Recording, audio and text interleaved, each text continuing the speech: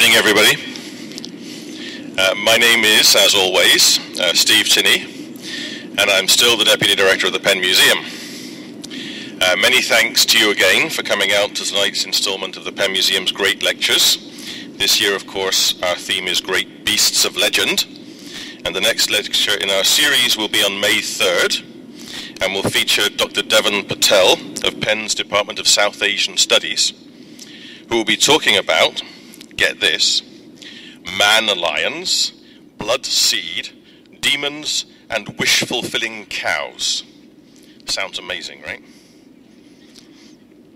As usual, after our presentation, there'll be some time for Q&A, and if you'd like to ask a question, again, as usual, we'd like you to come to one of the mics that's on either side in the aisles and ask the question from there so that everybody can hear the question as well as the speaker's answer. So, to tonight's speaker. Patrick Glauthier, it's hard for me not to say Glauthier, Patrick Glauthier is a lecturer in the Department of Classical Studies here at Penn and received his PhD from Columbia University with a dissertation entitled Science and Poetry in Imperial Rome, Menelaus, Lucan, and the Aetna. Dr. Glauthier's research focuses on Latin literature and the cultural and intellectual history of the late Republic and early Empire. He is particularly interested in Roman constructions and representations of knowledge about the natural world. So you can imagine that fits well with tonight's topic, probably. His current book project, which is based on his dissertation, is called The Scientific Sublime in Imperial Rome, Menelaus, Seneca, Lucan, and the Aetna. Patrick lists his research interests as Latin literature, especially post-Augustan poetry, didactic poetry and its relationship to epic, ancient science and intellectual history, ancient literary criticism, including ancient scholarship, very broad range, you see, and rhetorical theory, and finally, my personal favorite, the sublime, something we should all be interested in, I think. Here at Penn, Patrick teaches a wide range of classes in Greek and Latin language and literature, and I'm very grateful, we're very grateful, that he's agreed to give of his time and expertise to join us here tonight. So please join me in welcoming Dr. Patrick Glauthier, who will speak on Beasts in the Night Sky, the Constellation Myths of Greece and Rome.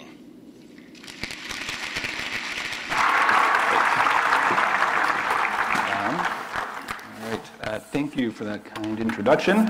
Thank you all for coming out. Does this volume sound okay? Yeah? All right. Up? Louder? Yeah? Well, okay. I'll try to project.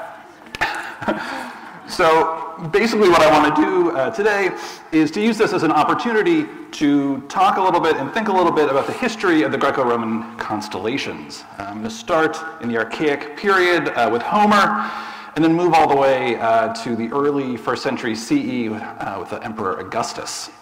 There's a lot of ground to cover in there. So as I was putting this talk together, I found myself wondering why I offered to talk about the ancient constellations at all.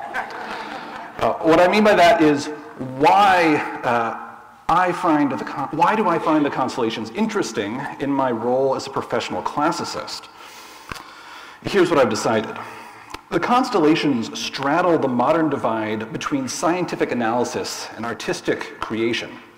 They're deeply embedded in the history of mathematical astronomy, and yet they're fundamentally aesthetic, stubbornly playful, and very much alive to the imagination.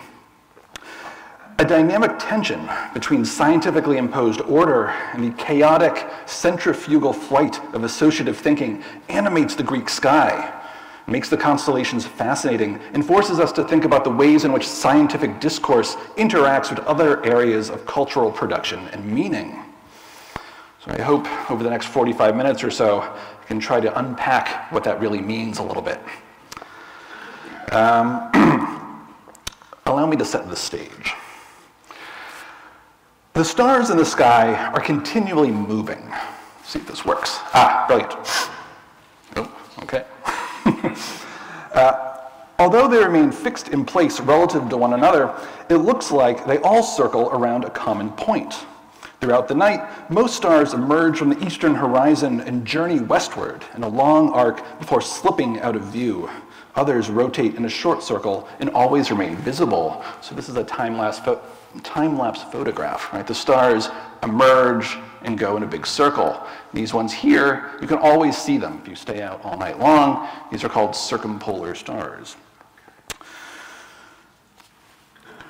The natural conclusion, if you've got a keen sense of spatial reasoning, is that the stars themselves are set on a giant sphere, that the sphere itself rotates around the Earth from east to west, the slight angle, completing one rotation every 24 hours. The stars closest to the top of the sphere, right, so the sphere sort of rotates in this direction. The stars up here are circumpolar, they never set. Most of the stars exist in this sort of area. They rise here and then set over the course of the night. And then, depending on where you are, the stars that are down here, you can never see them, right? They just don't rise. And what this looks like and what stars are where changes depending on where you are on Earth. So here's another example. This is what we call the celestial sphere, right? And again, it rotates sort of eastward in this direction. So here, right, is the constellation Orion. And you have to imagine, if you're looking at the sky, right, this is circling around you, right, like this. So these are what we call the fixed stars. In addition to the fixed stars, there are also the wandering stars. And these are the sun, the moon, and the 5 visible planets, Jupiter, Saturn, Mercury, Mars, and Venus.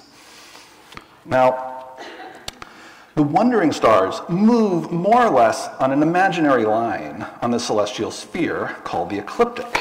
So this is sort of the ecliptic here. You've got the sun, the moon, a couple planets.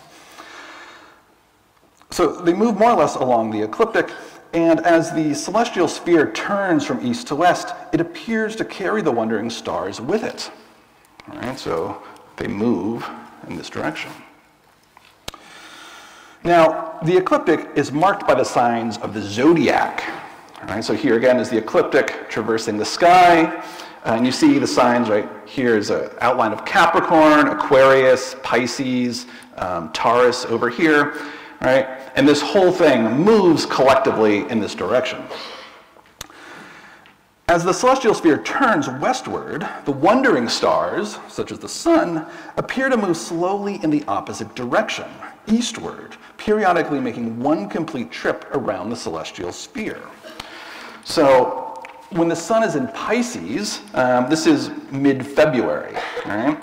And if you come out again at the same time of day, at the same spot, you look up in the air, right? If you could see the stars in the background, in March, the sun wouldn't be in Pisces, right? It'd be in Aries, right? The whole background would have shifted, right? So the stars that are around the sun change over the course of the year. So in the case of the sun, this journey, this periodic journey, takes roughly 12 months. The sun's annual journey around the celestial sphere has 2 important consequences. First, it means that different constellations are visible at different times of the year. From an ancient perspective, it was particularly significant that the pre-dawn and post-sunset horizons were continually changing. And think of it like this. At the eastern horizon, just before the sun rises, you'll see Aquarius, right? Aquarius will come up over the horizon. Then the sun rises and you can't see Aquarius anymore. But as the sun is continually moving in this direction, the stars that are rising in front of it are going to change. When a constellation first becomes visible on the eastern horizon just before dawn, it's said to rise, right? It has a rising. And when it begins to vanish below the western horizon at the same time, it's said to set. And the second important consequence of this is that because the ecliptic lies at an oblique angle to the Earth's equator, the sun appears to shuffle continuously between north and south. As it moves, the ratio of day to night changes, and so does the weather. And all these changes are regular, but it takes time and a lot of careful observation to notice it. So the point of this is just that if you go out and look at where the sun rises in December, it's going to rise over here. In June, it's going to rise here. It's going to be in the sky for a long time before it sets. Right? In spring, it's going to rise here. You go out tomorrow morning, you're going to see it right over here. Whereas in December, right, it's going to be here. So the sun continually seems to move back and forth. Another way to picture it, right, is that this is the ecliptic, right? This is just the band where the sun moves in this direction around the Earth, and these are where all the constellations of the zodiac are. Right, so you've got Cancer is up here, Capricorn is down here, and so on. I promise this is the last astronomical slide that I've got. Okay. For us, Greek literature begins in the middle of the 8th century BCE with the two Homeric poems, the Iliad and the Odyssey. Homer only mentions a small number of constellations and named stars, but many of the key features of later Greco-Roman star discourse are already operative. I want to look at the 18th book of the Iliad. Here, the metalworking god Hephaestus crafts a massive shield for the Greek hero Achilles, whose tragic death is never far from the audience's mind. This is what scholars think the shield that's being described probably looked like. It's a big circle, and it's got all these designs on it. The shield famously contains intricate, lifelike images that, at the very least, symbolize the often difficult realities of human life. Right? A city at peace, a city at war, legal proceedings in a capital case, the main agricultural activities of the 4 seasons, just to name a few. The river Ocean runs around the shield's outer rim, and the center contains the Earth and a variety of celestial bodies. Homer emphatically foregrounds the images at the center, and this is how the passage begins, right? So these images right here. He, the god Hephaestus, he made the earth upon it, and the sky, and the sea's water, and the tireless sun, and the moon waxing into her fullness, and on it all the constellations that festoon the heavens, the Pleiades and the Hyades, and the strength of Orion and the bear, whom men give also the name of the wagon, who turns about in a fixed place and looks at Orion, and she alone is never plunged into the wash of ocean. What we have here is the essential backdrop against which the whole of human life unfolds. And central to this backdrop are the heavenly bodies. But why these bodies? The sun, moon, Pleiades, and Hyades all mark the progression of time. The movement of the sun in particular, measures the day and the year, and those of the moon keep track of the month. The Pleiades and Hyades are star clusters in what's now the constellation of Taurus. Right? You can see them here. Taurus's horns, right, and sort of going down to his forelegs. The Pleiades are in what is now his shoulder, right? So over here, and the Hyades aren't labeled, but they're in here, sort of right around like this. In Homer's day, Taurus didn't exist, but these things, right, were still there and had names. In the 8th century, the Pleiades and Hyades rose, right? They became visible just before dawn, at the beginning of summer, which is the time to start reaping. And they set in the late fall, which is the time for plowing and sowing. The presence of all these constellations, sun, moon, Pleiades, and Hyades, on the shield suggests the regular rhythms and fundamental continuity of human life, even in the midst of a conflict as seemingly unendurable as the Trojan War. The real stars of these lines, though, are Orion and the bear, the two most conspicuous objects in the night sky. Orion is a shadowy figure. In the Odyssey, Odysseus mentions how he once saw gigantic Orion in the land of the dead, where he was driving together wild animals he himself had killed on a lonely mountain. This is Book 11 of the Odyssey. The shield implies Orion's identity as a hunter too, for the bear eyes him warily as she wheels about, forever visible at the top of the celestial sphere, when she's circumpolar. The never-ending dance in which Orion and the bear are engaged mirrors the deadly conflict in which all the heroes of the Iliad take part, and it subtly suggests the looming showdown between Achilles and his Trojan counterpart, Hector. So here's another example. You can see, right, the bear, Ursa Major, our Big Dipper, right, is part of it. Ursa Major is sort of looking at Orion, right, and sort of watching him. Based on passages like this, it's clear that Homer was aware of the practical function that certain constellations serve. By keeping track of the annual movements of such stars, you could measure the progress of the seasons and predict what kind of weather was in store. Such knowledge was essential not only for agriculture, but for seafaring too. When Odysseus set sail from Calypso's island in Book 5 of the Odyssey, he cleverly guides his course by the Pleiades, Boötes, Orion, and the Bear.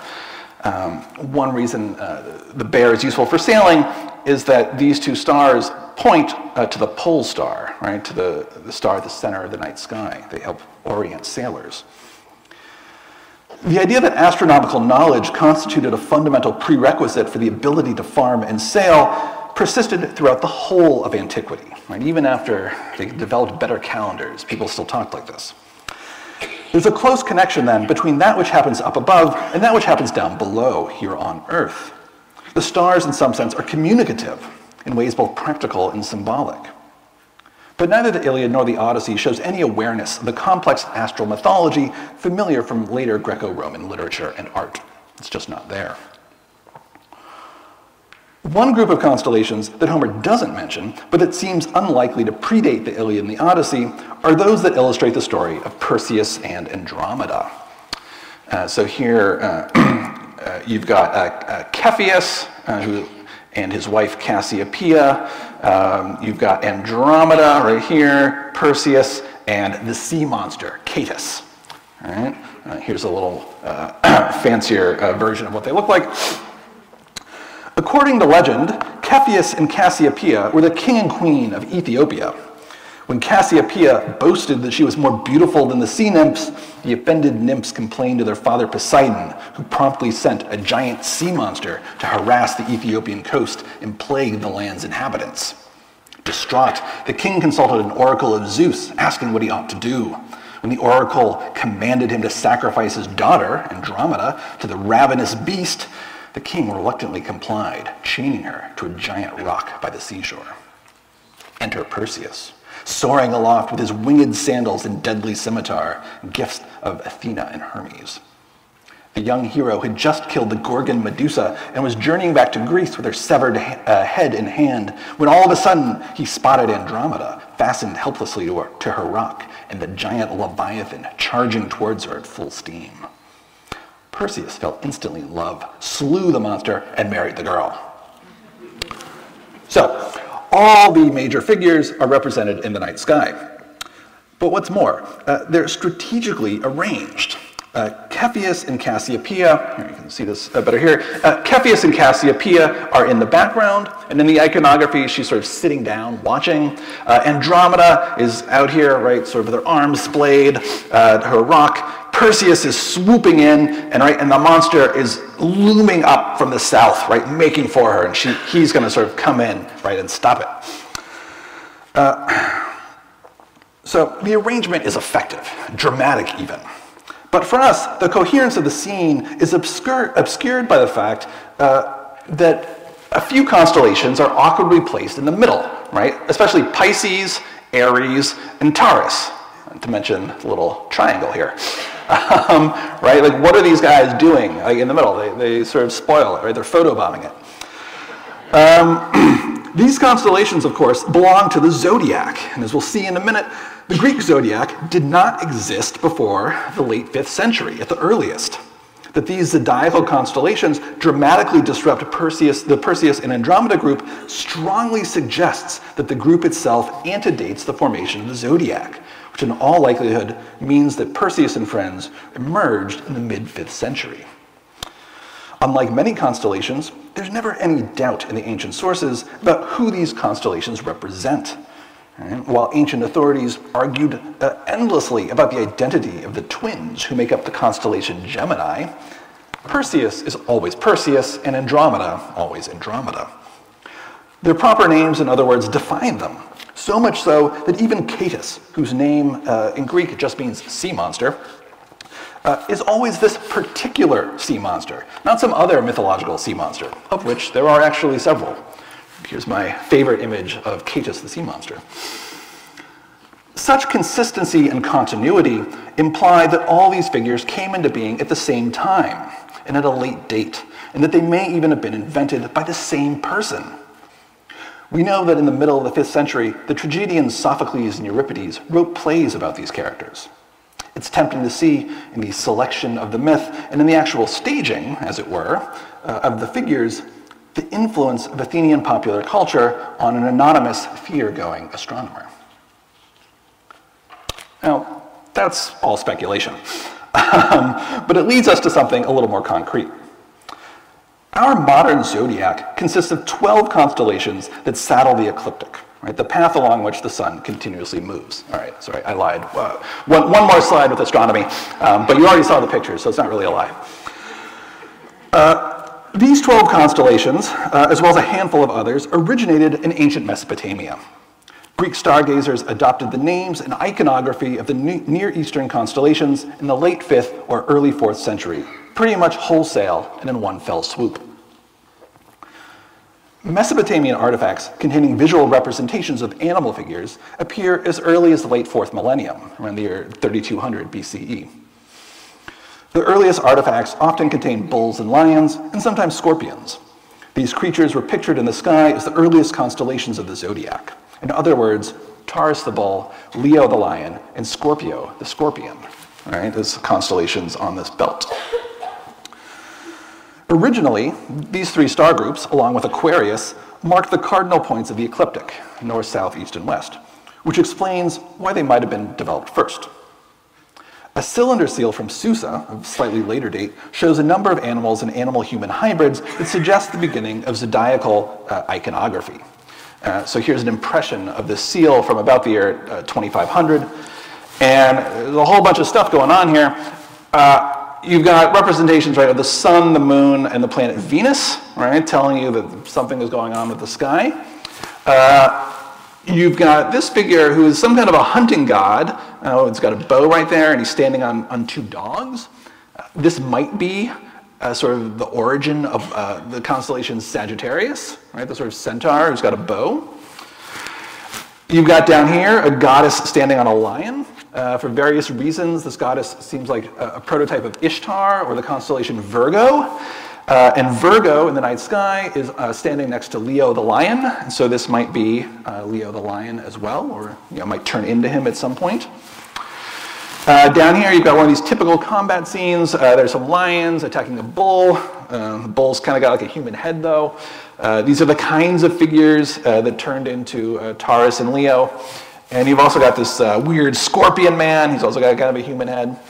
To be honest, my favorite figure here, though, is this guy, this sort of evil bird man demon, and then this little monkey playing a flute. But they didn't make it into the zodiac. Let's see.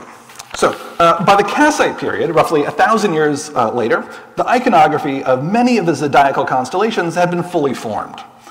Some of the best evidence come from Kassite boundary stones, which are essentially legal documents that recorded land grants from the king. It's big stones you put in your field. In addition to the text that establishes the grant, many of the stones contain images of gods who vouchsafe the contract. The images can be immediately compared with the earliest known visual representations of the Greco-Roman zodiac. So let's take a couple of examples here.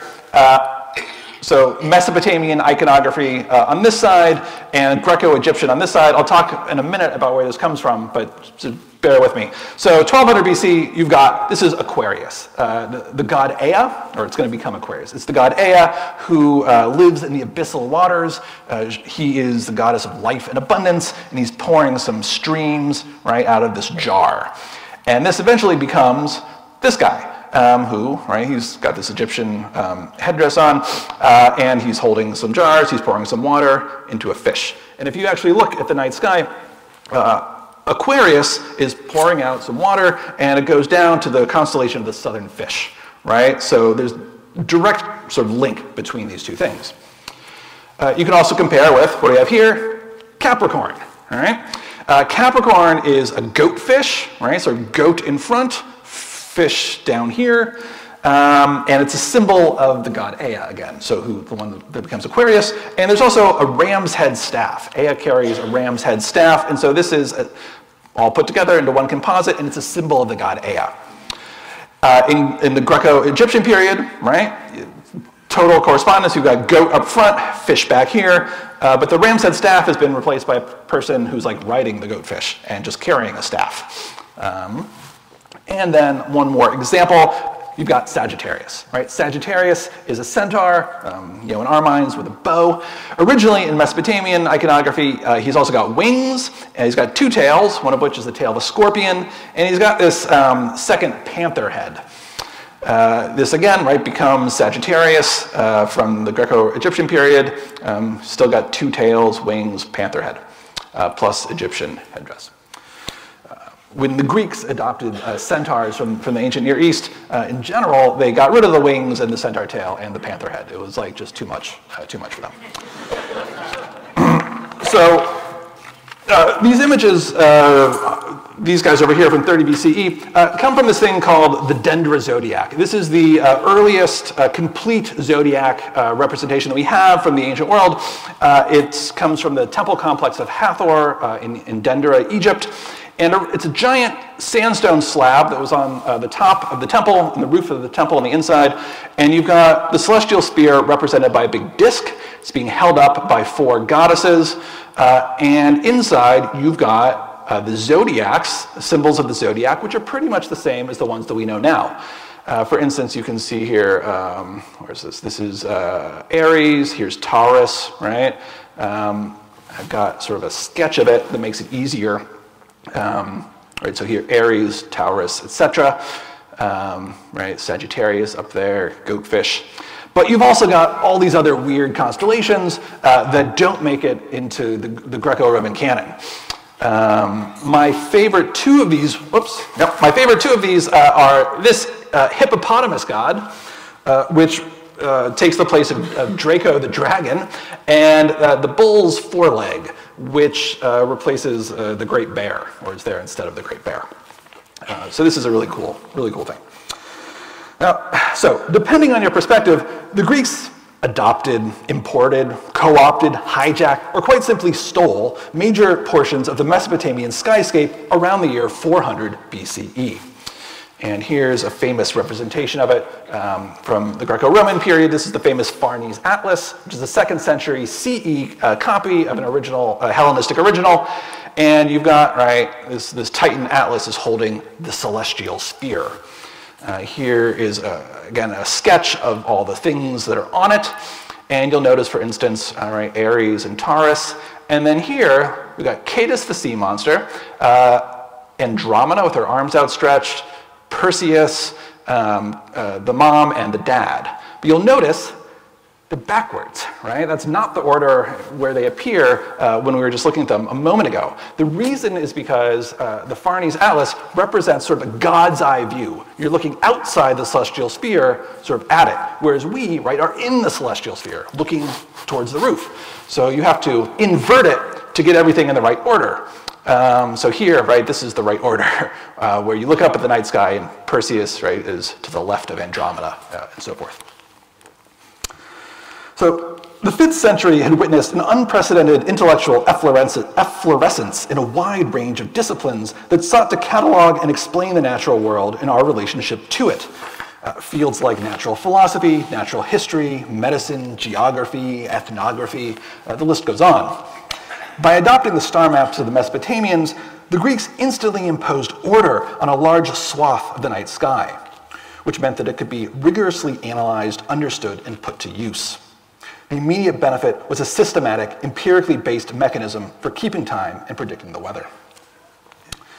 As a whole, however, the night sky must have seemed a chaotic jumble, a mass of constellations and named stars, some old and familiar, others new and totally foreign. The first person to attempt to codify this congeries of unorganized material and to divide the whole of the Greek sky into named constellations, i.e. not just the zodiac, but the whole sky, was a mathematician from Asia Minor named Eudoxus. Around the year 360, Eudoxus cataloged and described the relative positions of 46 constellations, all of which became canonical and still form the basis of the star maps that we use today. We've now hit the number 88, I think, for the core, or the 46 of Eudoxus.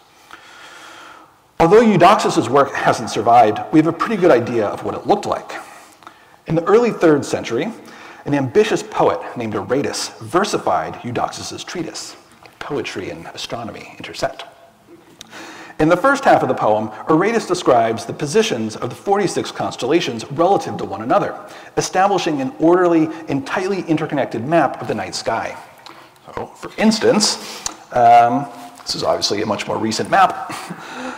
Beneath the bear's head lie the twins, and beneath her waist the crab, and beneath her hind feet the lion shines forth in splendor. Right, so you can see, right, beneath the bear, you got the twins, beneath the stomach, crab, hind feet, lion. If you keep going, if you have a mind to look at the charioteer and his stars over here, and report has reached you of the goat and her kids, you'll see that the whole body of the charioteer is stretched out at length to the left of the twins, right? To the left of the twins over here. While the top of his head wheels on its way opposite the bear. At the feet of the charioteer, look for the bull that is crouching there. You can see the bull sort of crouching beneath the charioteer. Aratus uses certain constellations, here the bear and the charioteer, as reference points. In other words, this interconnected network of constellations functions like a grid, an imagistic forerunner of our mathematical system of celestial coordinates. But there's something kind of funny going on. Notice the bear's looking this way. The images we saw before, the bear's looking the other way. Right? What's happened is that Aratus is describing something like the Farnese Atlas, right? Where you're looking from the outside down onto the cosmic sphere. Really, everything looks like this. Right? The bear's this way, and the charioteer is to the right of the twins, not to the left.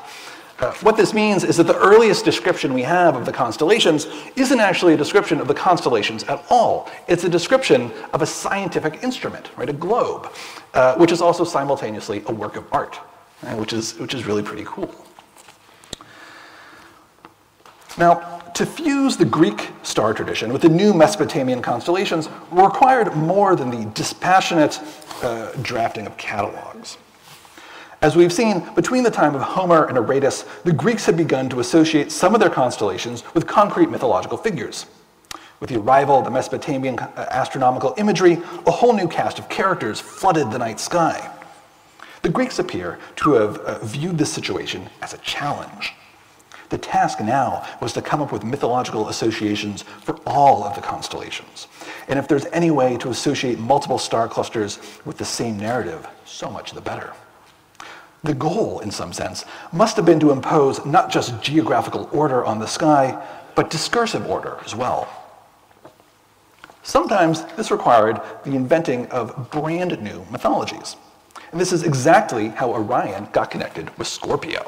So I got Orion over here. These are the claws of Scorpio as he comes up over the horizon. We've already seen that Homer didn't have a lot to say about Orion. The storyline familiar to us from later ages runs as follows. Orion used to go hunting with the two goddesses, Leto and Artemis, a mother and daughter team associated with the hunt. Orion hunted with such skill that he threatened to kill all the animals, which angered the Earth, with a capital E, who subsequently sent forth a giant scorpion that stung Orion and left him dead. As one ancient writer puts it, Zeus set Orion among the constellations out of regard for his bravery, and the request of Artemis and Leo, also placing the scorpion there to commemorate the episode. Some dazzlingly ingenious stargazer, we don't know who, fabricated this entire myth out of whole cloth after the introduction of the zodiac. Orion's existence was a given, but he was a blank canvas, just waiting to be fleshed out. Scorpio was a newcomer, and scorpions simply don't figure in Greek mythology. But since Scorpio rises in the east, just as Orion sets in the west, it made perfect sense and was wonderfully efficient to imagine that the rising scorpion is chasing a fleeing Orion. And the story grew from there, brilliantly bridging the cultural gap between old and new. Right? They imagine Scorpion is chasing Orion. The bear underwent a similar creative reimagining. In the classical period, there are two bears. Right? Here's the Big Dipper again, part of Ursa Major. Here's her face and her legs.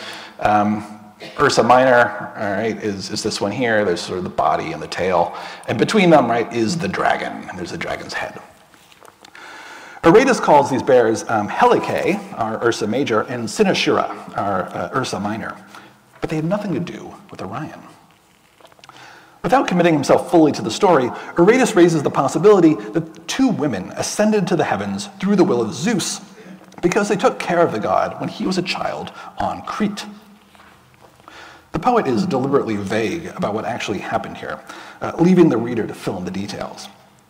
According to other sources, when Zeus was young, his mother, Rhea, hid him on Crete, far away from his violent, bloodthirsty father, Kronos, the king of the gods.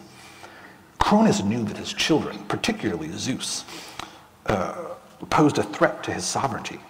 So he decided to take care of the situation once and for all by eating them. In an effort to keep Zeus out of harm's way, Rhea hid the god in a cave on the island of Crete. So far, the story is traditional and quite old.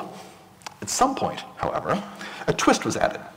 Zeus had been protected by two women, whom he subsequently transformed into bears and placed in the night sky as a token of his gratitude. This twist is manifestly a recent invention designed to highlight Zeus's biography and to give it a prominent place in the heavens. Aratus undoubtedly alludes to it because it reminds his readers of Zeus's benevolence, a key theme in the work. But Aratus' narrative is somewhat unsatisfactory, since there's no logical connection between Zeus's caregivers and their subsequent identity, right? Like, why are they bears? A later source, however, playfully improves upon the situation. According to this version, when Kronos came looking for Zeus on Crete, Zeus escaped detection by turning his nurses into bears and himself into a snake. After he deposed Kronos and established himself as king, Zeus commemorated the episode by placing images of all three animals at the top of the celestial sphere. Not only does the story make the link between the caregivers and the bears explicit, it has the added benefit of explaining why there's another circumpolar constellation between them, namely the dragon, right? So it makes this whole group, right, one sort of close-knit family, as it were. And there's another really famous story about the two bears involving a woman named Callisto, which I'd be happy to talk about in the Q&A. So this kind of creative manipulation of mythology constitutes a game. The rules were simple. Try to bend mythology to fit the facts as comprehensively and economically as possible. And by facts, I mean the iconography and nomenclature of the constellations. Clearly, there were a lot of players.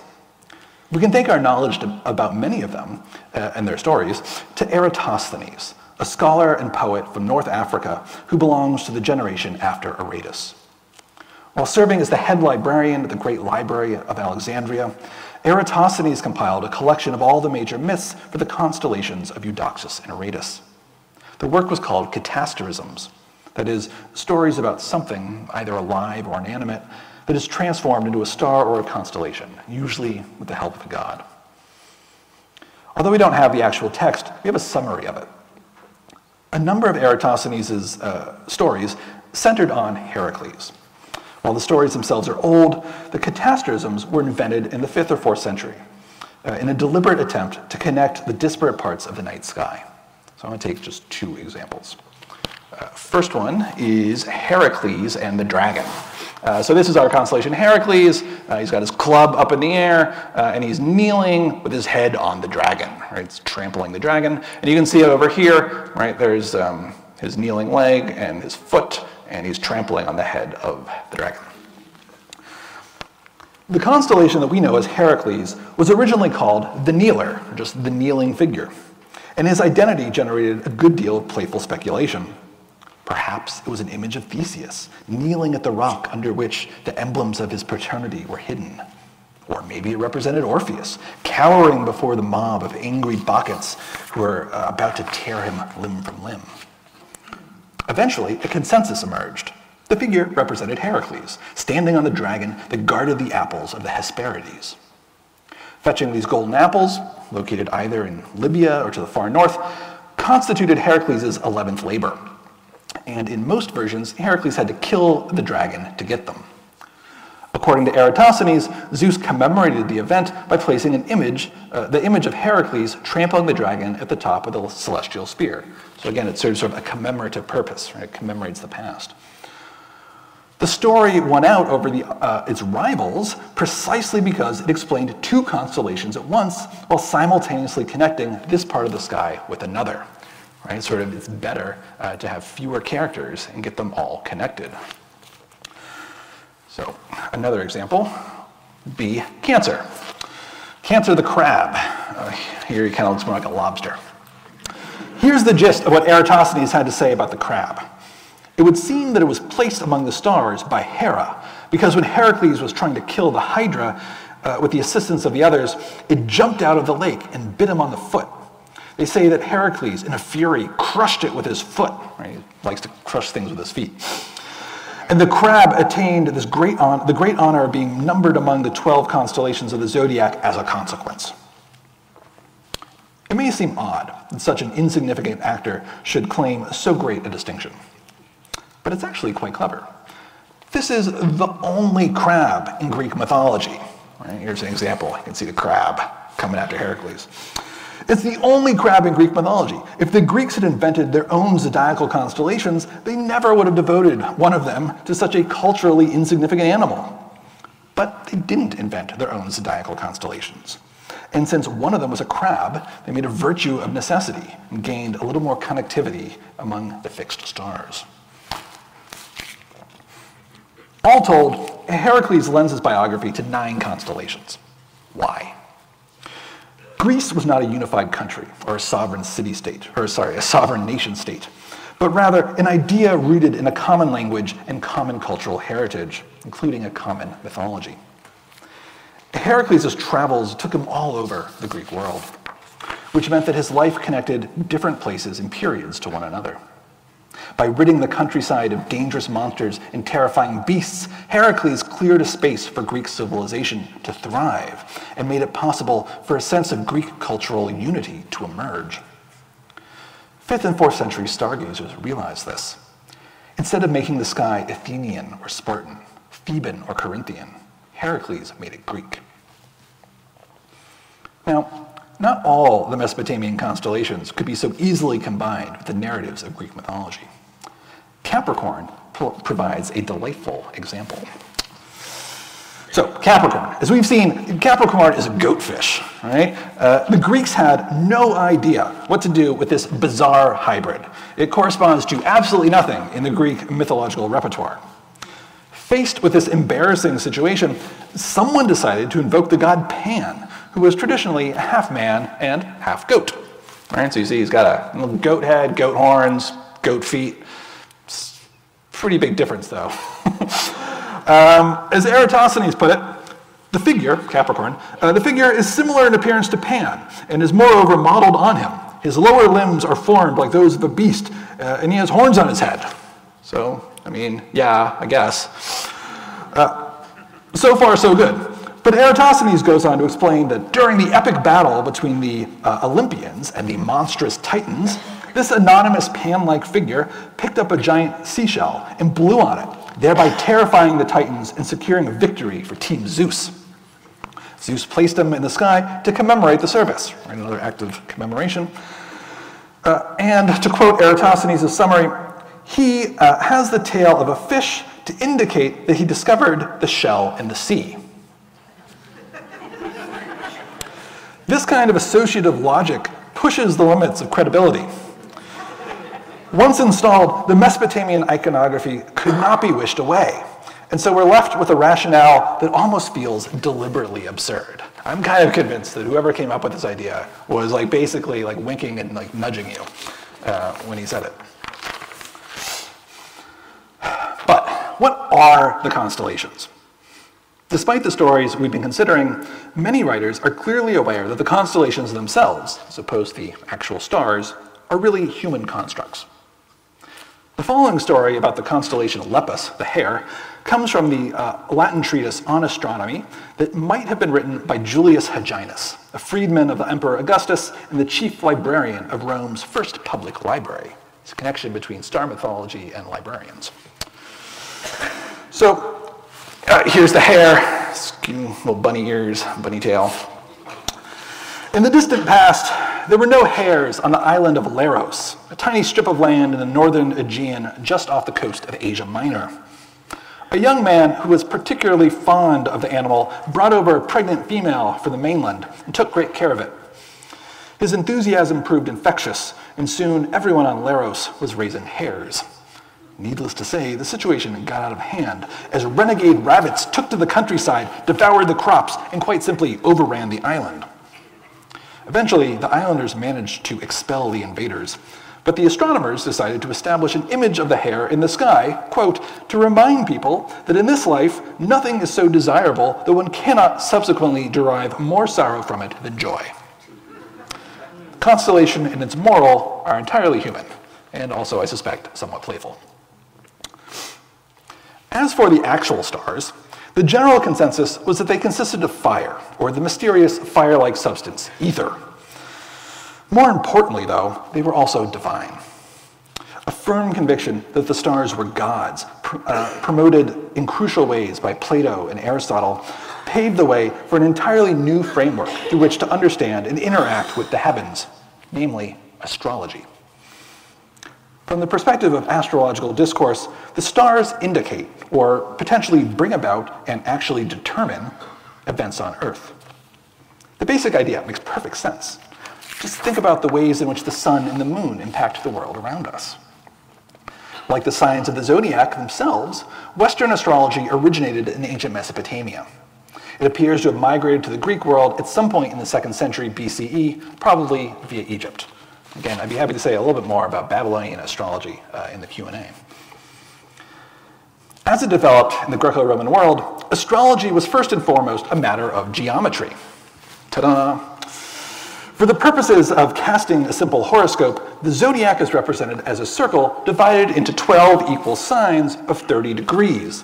And each of these signs has a name, right? Aries, Taurus, Gemini, etc. Right? Here's Aries, Taurus, Gemini, all the way around. These symbols, by the way, don't appear in the ancient manuscripts.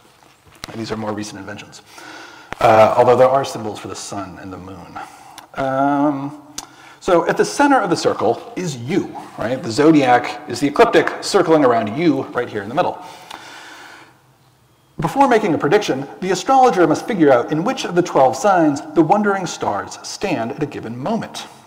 Greek astrologers obtained this astronomical data from almanacs, right? The figures in which were ultimately of Babylonian origin. Today, we just use computers.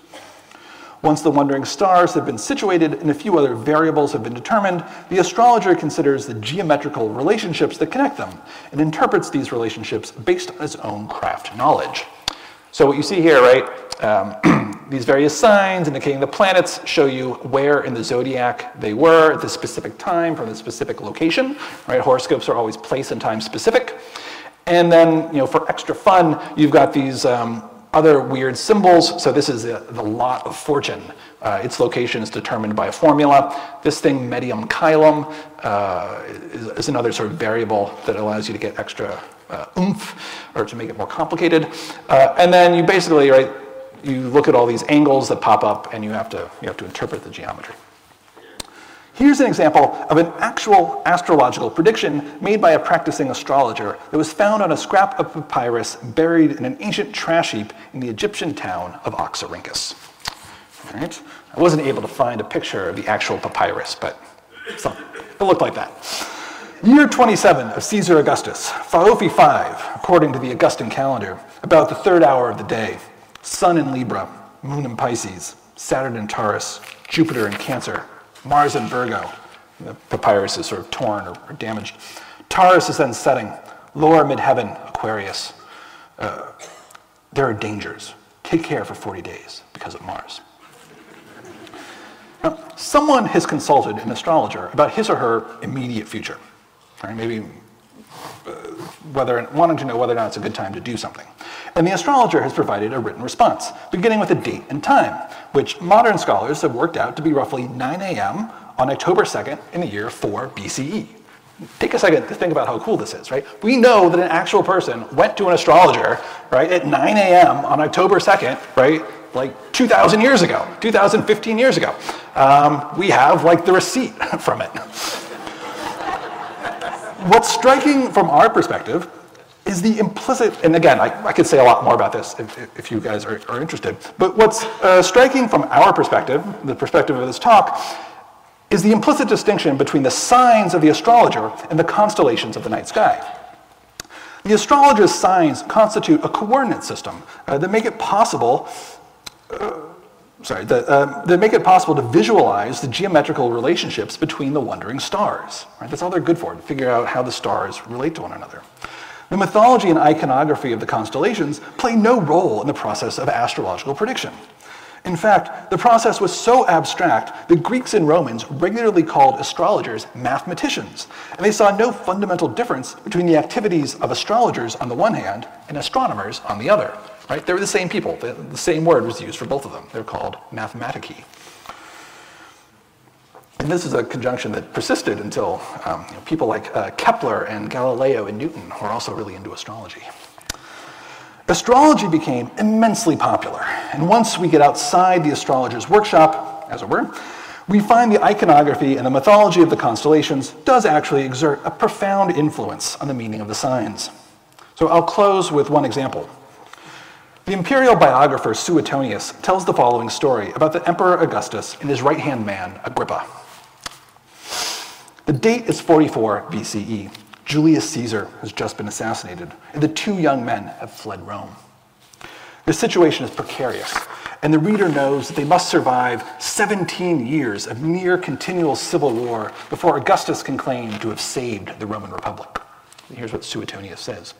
Having withdrawn to Greece, Augustus went with Agrippa to the studio of the astrologer Theogenes. When a great and almost incredible future was predicted for Agrippa, who was the first to put his questions, Augustus concealed the details of his own birth and kept refusing to reveal them, through fear or shame that he himself would turn out to be of lesser importance. However, when, after much persuasion, he slowly and unwillingly disclosed them, Theogenes jumped up and venerated him. Soon, Augustus had acquired such faith in fate that he made public his horoscope and had a silver coin struck with the image of the star sign Capricorn, under which he had been born. Right, so Augustus is very modest.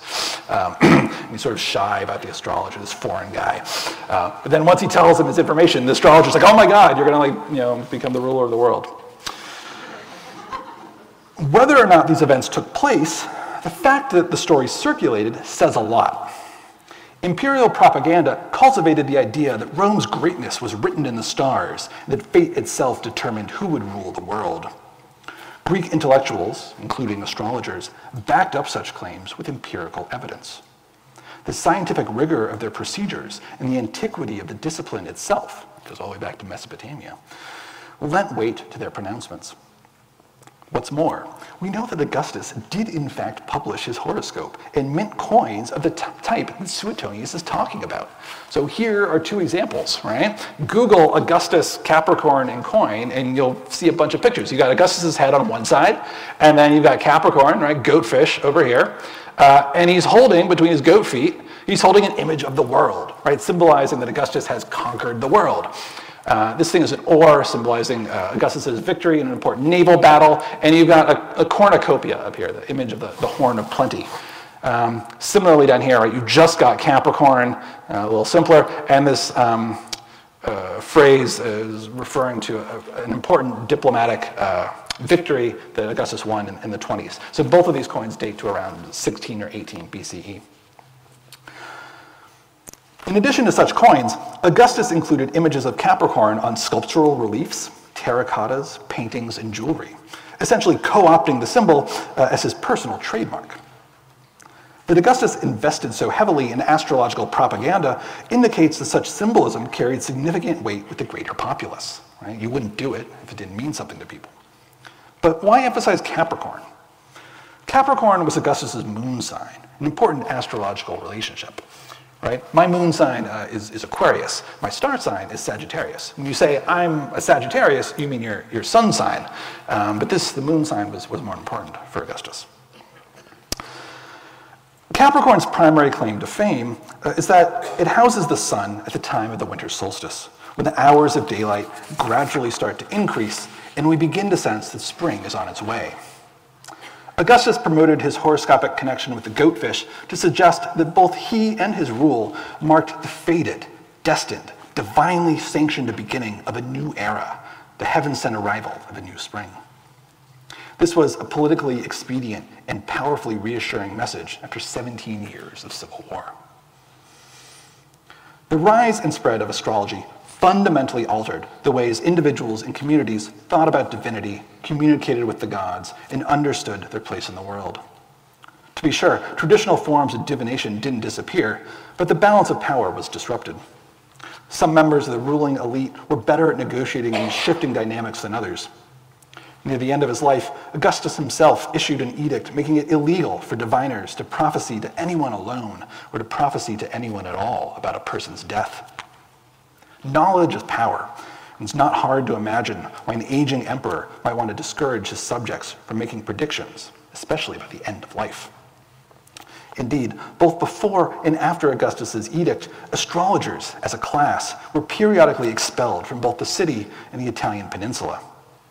But they always returned. Indeed, astrology proved remarkably tenacious, much like the iconography and mythology of the night sky itself. We still have, and Capricorn still looks like this.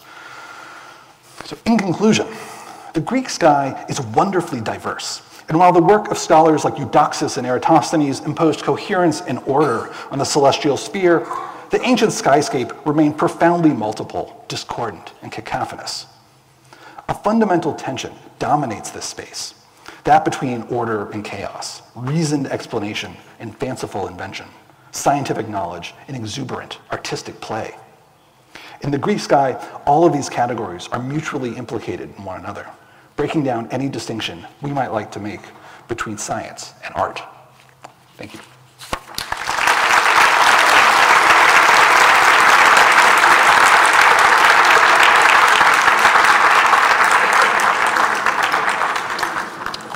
So, I would be happy to take any questions about sort of any of this, or your star sign or something. Yes. You talk about all these great heroes and creatures and everything. Why Libra? Why is there an inanimate object? So there are lots of inanimate objects in the sky. Libra is an interesting one because it originally, so Libra is the balance, and it was originally part of Scorpio. It was Scorpio's claws were super huge. And when they divided the zodiac into 12 signs for the 12 months, they had to chop it in half and make something else out of it. I don't know the specific reason why they chose a balance, but the balance did end up being important. In terms of political propaganda, people argued about what the moon sign of the city of Rome was. And there's a debate about when Rome was founded, like what year, what day, and people, part of this was people cast the horoscope of Rome, and it turned out that Rome, the moon sign of Rome, is Libra. And so Libra became the symbol of Roman power, just like Capricorn is a symbol of Augustus's power. And that, again, is sort of, there's a clear combination of scholarly debate and something that's like kind of just fun and quirky. So I don't know specifically why Libra, but there are various inanimate objects up there in the sky. Question? Did they use the stories of the constellations as a mnemonic to teach people what was what and let them memorize it better? So I mean, it certainly helps if you have a connected story, right? You've got Hercules did all these things, here are all the signs. It makes it much simpler than trying to have a different story for every single thing. But unfortunately, they couldn't impose total unity, right, on the signs. One of the reasons that people wrote poems about the signs, though, was because it's easier to remember a poem than just a bunch of numbers or just like a list. Poems are in verse, which is just inherently easier to sort of commit to memory, and so that was a big part of it as well. But absolutely, trying to connect them all together with these figures makes it easier to keep track of them, for sure. And did they use poems and mythos to teach other kinds of science other than astronomy? So there's a whole tradition of what's called didactic poetry, poetry that teaches you stuff. And some of that is sort of moral, ethical teachings. But especially starting around the year, like in the 300s and 200s, people got really into using poetry to teach you about science. So there's like a great poem, for instance, about poisonous animals and like the antidotes that you need to take them. It's like a medicine poem about poisonous animals. And there are poems about farming and about marine biology. And there are a bunch of ones about the stars. The stars turned out to be the most popular. So this Greek poem by Aratus actually, by some accounts, was the second or third most popular text in the ancient world. Based on the papyri that we have the most papyri of Homer. Not surprising. Everybody knew Homer. Homer is the be-all and end-all. The person that we have the second most papyrus evidence for is the poem about the stars. And it was translated into Latin like 5 times. It was translated into Latin by Cicero. It was translated into Latin by a relative of Augustus's named Germanicus, and a couple of other people. Ovid translated into Latin. It was this thing that people just loved and found amazing. So weird from our perspective, but there's a really close connection that the Greeks and Romans felt there. I now have 2 questions. Okay. Is there like an English copy of that poem? Absolutely. Cool. Could I get the name of that? So the star poem is called Phenomena, right? Like phenomenal, right? It's like the phenomena. And I mean, I think if you just Google it on Amazon or something, you should be able to find it. The poet's name, right? Where was that? Facing the right way. Aratus, right, is his name. Ah, cool. And the other thing I wanted to know is, was there anything about Mesopotamian astrology that you thought was really, really cool, but you couldn't shoehorn into the presentation?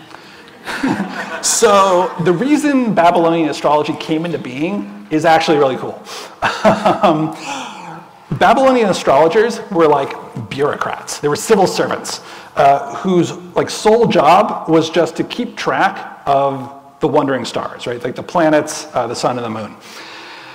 And since they thought that the stars were divine, that they were gods, and they thought that their movements, right, sort of caused or indicated stuff on Earth, the idea was that if you could predict where they were going to be, you know what was going to be in store for the state, right? So it was kind of like the king wants to know, is there going to be a drought next year? Is there going to be a war? Is there going to be, I don't know, some kind of giant earthquake or something? And so there's this whole group of civil servants, right, whose sole job was to watch the stars and do this. And they wanted to get better and better at it, right? The king says, well, it's not just enough to tell me there's going to be a drought next year. I want to know 5 years from now.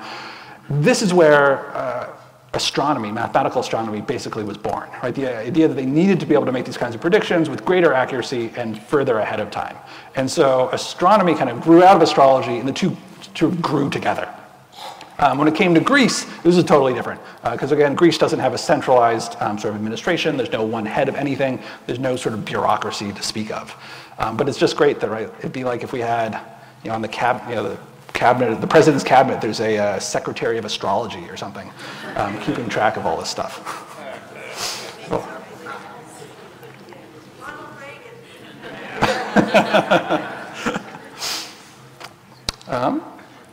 Any other takers? Yeah. But the Mesopotamians named the 12 zodiac signs. What was the purpose for that? Was it just to keep track of where they were? So it started out, we think, with just the 4 cardinal points, right? East, west, north, and south. And so, right, that was around the year 3000 or 2500. That would have been Taurus, Leo, Aquarius, and Scorpio. And the idea there was that it was, again, timekeeping, right? To sort of keep track of where the sun was and what the time is. Gradually, they ordered more, or developed more, it seems like, just to fill out the circle. And some of them had clear sort of mythological associations or sort of symbolic value. So lions and bulls were symbols of royal power. So it was sort of like the king's symbols were up in the sky, and the sun is moving through the orbit of the king's sphere of influence. Others, right, we saw were gods.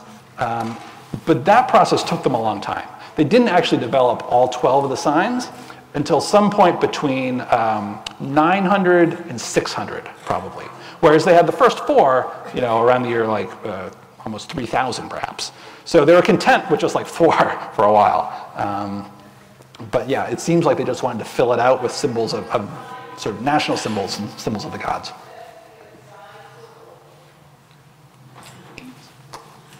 I have a question about the 13th sign of zodiac. They talked about it not very long time ago in the news. They said that in people in equator zones, they see kind of like a bigger zodiac circle. Mm-hmm. I can barely pronounce it, Ophiuchus, or I don't know. Can you tell anything about it? I don't know specifically about a 13th sign of the zodiac, but I mean, if you think about, so let me see if I can go back to one of these astronomical, too far? Nope, not far enough.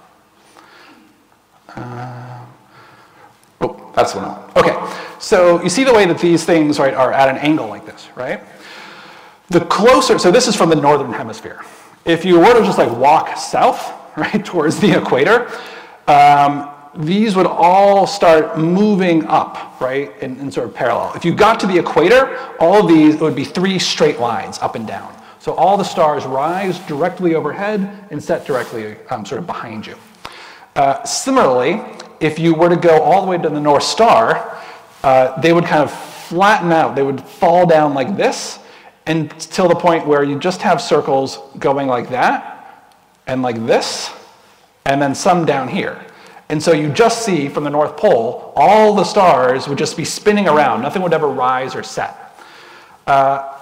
And so that does affect, right, the way that the stars look, the stars that you can see, and sort of, I guess, maybe how big the zodiac is or how you would divide it. So I can't speak to that specifically, but that is like a cool thought experiment.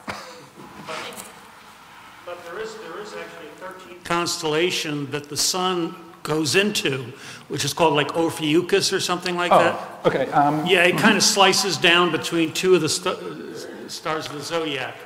So let me see. All right, so yeah, Ophiuchus. I don't know if it appears there. He is not here. Let's find him somewhere else. Ophiuchus is probably an older constellation. He's not a part of the zodiac. He's further up.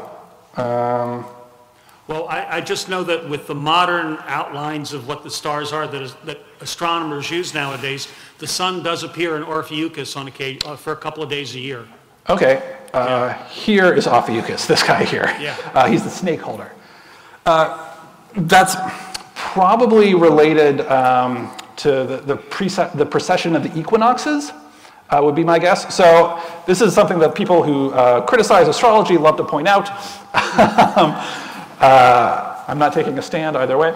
But that the equinoxes don't actually occur where they do on the zodiac chart anymore. Everything has actually moved pretty much a full constellation away since the time of Aratus. And since the time of the Mesopotamians, when they invented this thing, it's even further off. So there's a complete disconnect between the actual constellations and the astrological sort of apparatus.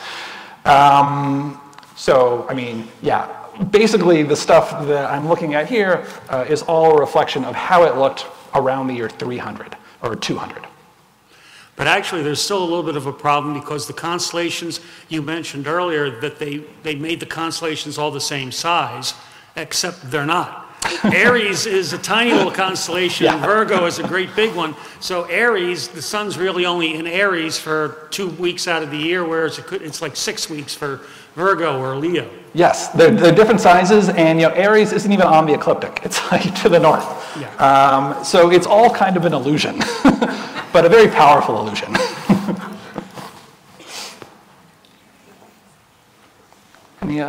Any other takers? Okay, well, thank you.